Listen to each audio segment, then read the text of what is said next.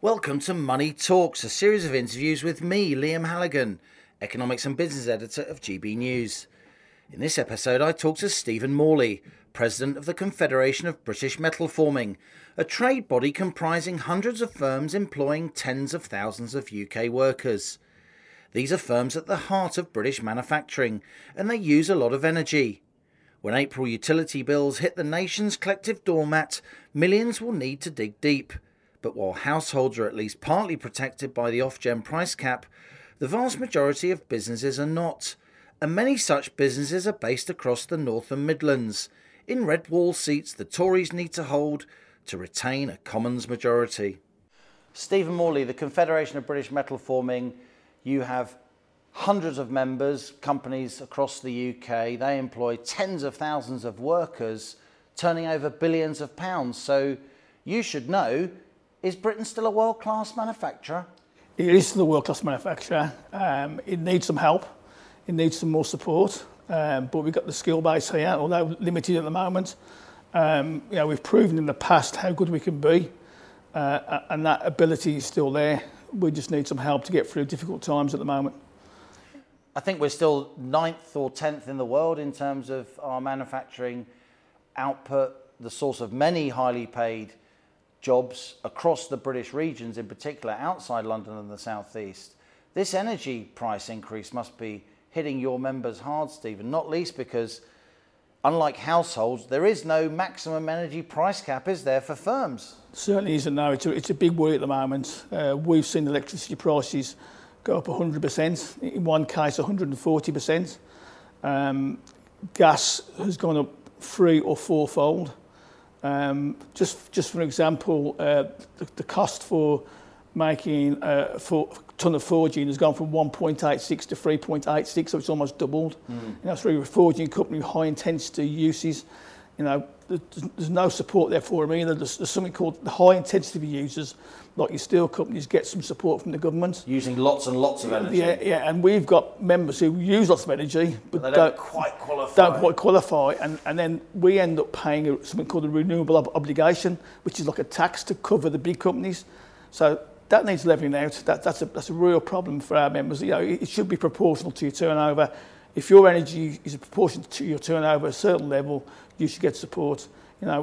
We understand the households, and the help they've got, but the people who support the households in paying the wages to pay them bills need help as well. Otherwise, we'll have a double effect where companies might not be there or make people redundant, and then we're in a worse situation than we are now. And a lot of your member companies, Stephen, are employing lots and lots of people in those red wall seats that the Tories need to retain if they're going to win the next election. Most of our membership is based from the Midlands up to the northwest and the Pennines to the northeast, so through Sheffield into the northeast, and we cover Scotland, Wales, Northern Ireland as well, but a high proportion of our members are in them areas, and they're all key areas. I don't want to see a political divide. I want to see a fair, interpretation of how we support our manufacturing away from the South East.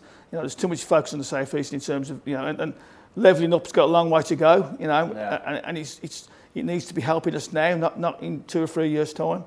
I think, when we speak to Kwasi Kwarteng a couple of weeks ago, he said that we've got this bright future, but it's years away. We need support now to get us through, the restrictions we're seeing now in terms of the cash flow problems we've come out of the pandemic. We've got things like Steel Safeguard impacting some of our members. We've got the national insurance to come. All these things are impacting on the cash flow, and I think, the cash flow is absolutely key to a business. It's what keeps it going. Let's talk about all those things, but before we do, I just want to ask you, how bad was the pandemic for some of your members? Obviously, it hit hospitality companies very heavily, it hit aerospace companies very heavily. Quite a lot of manufacturing continued, didn't it? So how did your members fare? I think, first of all, there's a mixed message whether manufacturing should continue or not. And then there was 1 or 2 companies went back in April, so after a month, because they'd overseas. April 2020. They have overseas customers demanding work. There was quite a learning curve in social distancing protocols in the factory. So we were able to share that with all our members through one company called The Stamp who went back first, and they were very helpful in supporting everybody else. So keeping the show on the road. Yeah, and they helped us give protocols and say things to all our members, which is fantastic. I had members coming on the call to me who had family business for years who thought they were going to go out of business. Yeah. And I think that they said to me, you gave us a crutch to keep us going. And, and we helped. And what people realised that they weren't isolated, they were all in the same boat. Yeah. And they were all struggling together. So we had to kind of navigate them through that. I mean, it's things like the furlough scheme. We explained the furlough scheme, a great intervention, but they didn't really understand it fully, some of them, so we had to explain how it works. That was good. The C bills and B bills were a nightmare. Those business loans from the Treasury to companies. The C bills was pretty bureaucratic. Very difficult to get hold of. Yeah. The banks, as they do, weren't as supportive as they were to start off with. So that became a battle. And it was difficult to get the message over to government or civil servants that they weren't coming out quick enough. And that was a real challenge, you know. So we were pushing and pushing to get them sorted. The intervention is good, but it needs, you know, when a crisis like this comes, it needs to be quicker. The furlough was fantastic. I mean, yeah, it's really good, but we've got to make sure that furlough isn't wasted. You know, there's a lot of false. Don't keep companies alive just to let them fold. Now we're coming out of the pandemic. Exactly. We need to keep that threshold going. So the pandemic was tough for manufacturers, like many other companies. Industry groups like yours, like the Confederation of British Metal Forming and others, were able to share information across the industry. That's correct. Now you're facing these big energy price hikes with no price cap. You wrote to Kwasi Kwarteng recently, I've seen the letter, and in that letter, Stephen, among other things, you were pointing out how much more expensive energy is now here in the UK for your members than it is for French, German, Spanish, Italian companies equivalent, their rivals, their competitors elsewhere. Why is our energy so expensive? I think it's got to be down to policy, you know, across the years, not particularly this government, but maybe the one before. You know, French and German, we've got competitors in French and German we talk to. You know, I'm a member of an international organisation and we see the data. Their energy has gone up, but compared to ours, it hasn't gone up as much. You know, so they have probably got maybe more gas storage. So they're going to get the work because energy is such a big chunk of your members' cost base, right?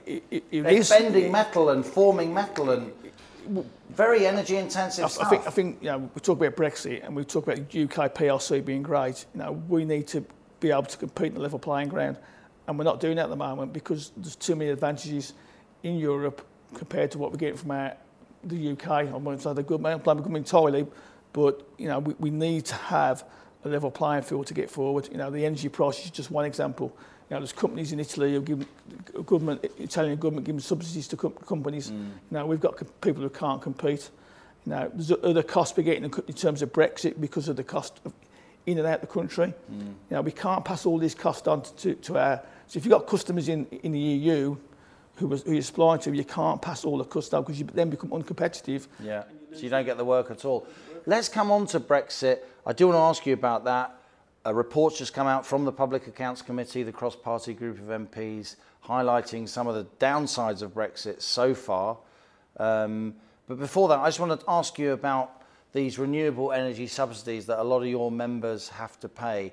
Do you think now that these subsidies paid by energy consumers, businesses and households, but particularly on business in this conversation, are they now making your members uncompetitive?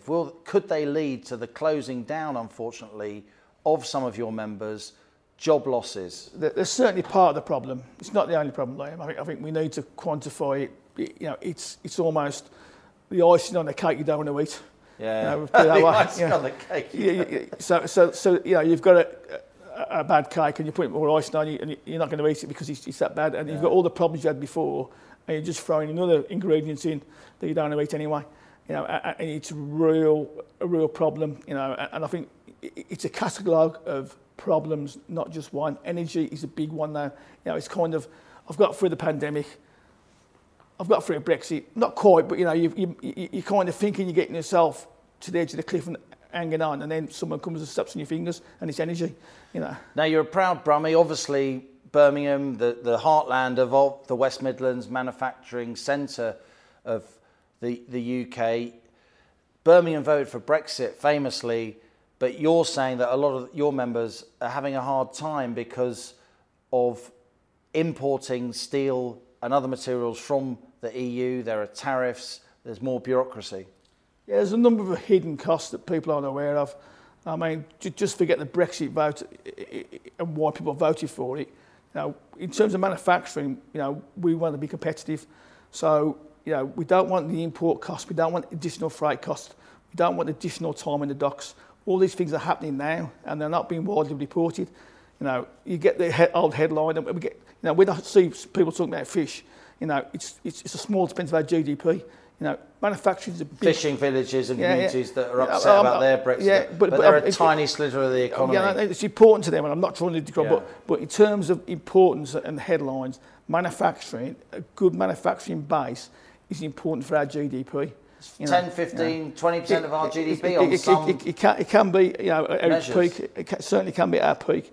You know, and the effect of what we're seeing in supply chain issues, not just related to Brexit, is a major problem. Still safeguarding is something we've been working on for 6 months. That's the Brexit issue. It's a major Brexit issue where we're now the additional safeguards that have to be put on EU steel. When we're in the EU, we can import steel from the EU without any tariffs. Yeah. When we came out, we carried over the EU safeguard into this country.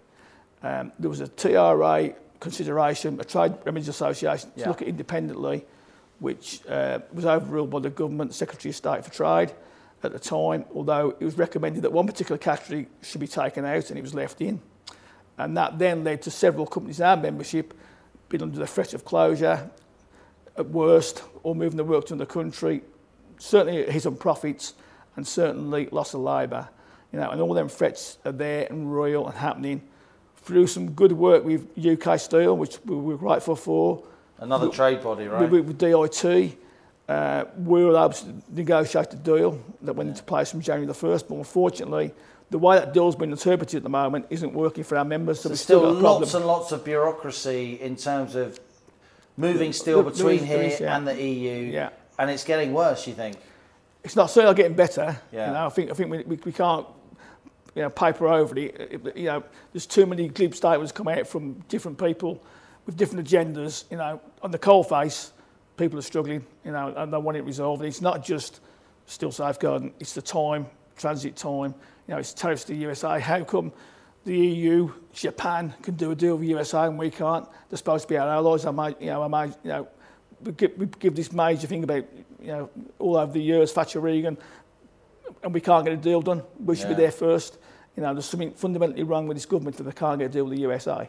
That's for sure. You know, that Northern Ireland Protocol needs sorting. We need the tariffs sorted to protect UK steel and take some of these tariffs away. The tariffs are only in place because of Trump bringing the 2-3 tariffs in, and we've done the counter thing to balance it. You know, we've got other safeguarding measures to stop China dumping steel here or other countries which are needed, and that's good. But we also need to get a level playing field for everybody, not just UK steel, for the low level, my members, metal forming users. This is the reality you're describing, Stephen, of protectionism, of the use of safety measures and stipulations and safeguards, basically to protect domestic markets. But before we move on, I want to talk about skills, I want to talk about the business environment, I want to talk about tax. Always tax is a big deal for business people, huh? Let me just ask you about inflation, supply chain inflation. I look at the numbers that come out of the ONS and they say inflation in the shops, it might be 5, 6, 7%. But I've been seeing these input price inflation, producer price inflation for measures, which for months have been in double digits, 10, 15%. You must be seeing that on the ground. In November, we had some data from, I think it was Bank of England, saying it was 2%. And I just couldn't believe what I was hearing. You know, and I said at the time, it's more like 5%. Yeah. You know, so how can they get it wrong? It's their job. Yeah. You know, if you get your job wrong, you know, if they get their job wrong, they get away with it. How can they get that so wrong? And even now, I think they're getting it wrong. You know, we can see even without the energy bills hitting and labour cost increasing, that we're probably at 6-7%. So you know, we've got to exit probably end of February, March, April, about 9 or 10%, you know, which is a really worrying sign for our members and for all manufacturing. You know. Let's move on to the business climate, particularly skills. The government recently announced Apprenticeship Week. It kind of got slightly overshadowed by ongoing Partygate rows about birthday cakes and so on. How important is it, in your view, Stephen, that we finally in this country get back to a system which many of our viewers will remember when they were youngsters, of good vocational, on the shop floor, education and training, an alternative, highly respectable, prestigious path that isn't going to university? Absolutely critical. We can't emphasise it enough. Now, we're part of one of the schemes that's been started. We sit on the UK Metals Council, and we're proud to be involved in that in terms of making it forward. We're also members of Make UK, who are one of the main bodies involved. That's right. And that's really positive for our industry. I think not for UK PLC altogether. So that's great, but that's going to take time. There's a skill shortage now, you know, and part of Brexit may be that we haven't got the skills that we thought we had in this country. And one of the worries is if, for instance, the semiconductor issue went away, which is not going to, by the way. Massive shortage of semiconductors, given lower production in Asia, which is stymieing car manufacturing across the world, not least here in Britain. But if that took off, we haven't got the labour to support manufacturing. Anyway. And I'm not talking high-skilled labour, I'm just talking labour. You know, assembly plant. We have not got that labour in place. So the worry is if we start to get an upsurge in production, you know, where's the labour going to come from? You know, at different skill levels, not just high-level skill, different skill levels. So it's just a problem now. Apprenticeships, you know, a lot of the young people I talk to, I've got, you know, university-age kids going into the workforce, talking to a lot of their friends. Apprenticeships, they have got a bit of an image problem. A lot of kids think this is just going to be a cheap labour scheme. I'm not going to learn any transferable skills that are really going to improve my earnings prospects. How do we change that? I think we need to get a PR campaign where apprentices are talking to kids coming out of school. Yeah. I think there's too much focus on stats for universities or for schools to get their Ofsted ratings up. Yeah. I'm not focusing on what's the best for the children and coming out of schools, you know. And I think that there's a way where we can sell this in terms of a good way, where people come from school or higher education into an apprenticeship scheme where they can earn money, they don't get the debt to go to university, and they've got a good, stable education and come out qualified at the end as almost at a higher level or a similar level to a university student, because some of them apprenticeship schemes now are linked to degrees. You know, so when we actually take part in writing some of them schemes ourselves at our organisation. Well, good luck with that. I want very much to keep in touch with you about that apprenticeship issue. It's hugely important to us. It's important to the country. Just finally, let's talk about the broader business environment. A lot of your members have come through lockdown. They've been wounded. They're trying to rebuild their balance sheets, rebuild their strength, get new orders. How much of a blow is this increase in national insurance contributions for both employers and employees coming in April? I think I've already mentioned cash flow, and I don't apologise for mentioning it again. It's absolutely critical. You know, one of my notes to Kwasi Kwarteng was people with business secretary, people with CBILS and who took CBILS and time to pay had to start paying them back all at the same time. You know, if we want to keep the businesses going, give them more time to pay back CBILS. You know, extending from 5 years to 10 years. Yeah. The good companies paying the money back. They're not trying to hide. They're not like these fraud cases we hear who aren't paying everything back. You know, let HMRC give us more time to pay. You know, and let's incentivise these companies to invest this money back into the company. You know, to keep things moving forward. You know, the super deduction tax was another good incentive. You know, but it ends next year. Extend it. You know, don't just stop it. You know, Singapore have got corporation tax of 10%. You know, we got corporation tax going up. 19 to 25%. They've got low interest. Everyone's forgotten that. They've got low interest rates. They've got tax incentives. Their growth is 6%. If we got to 3%, I'll be happy. We're seeing something like 1.3 to 1.7%. You know, we need to be at 3% minimum. You know, 6% is, you know, El Dorado would be great, but we won't be able to get there. But it just shows I know it's a different country, different environment, but it shows what you can do when you incentivise it. High growth you can achieve. And also, that company's doing well, the money comes back into the treasury. You know, if you get a circle of high taxes and low growth, that won't bring money back. If you can invest in business, keep the super-deduction tax going, keep capital investment coming in, if not enforce companies, but encourage companies to keep that money circulating into business, investing in capital to improve digitisation, AI, to move our production to a world-class standard, then we can get the money generated to invest back into the country. Yeah. Stephen Morley, President of the Confederation of British Metal Forming. It's great to see you. Thanks for appearing on Money Talk. Thanks, Liam. Thanks a lot for listening to Money Talks with me, Liam Halligan, Economics and Business Editor of GB News.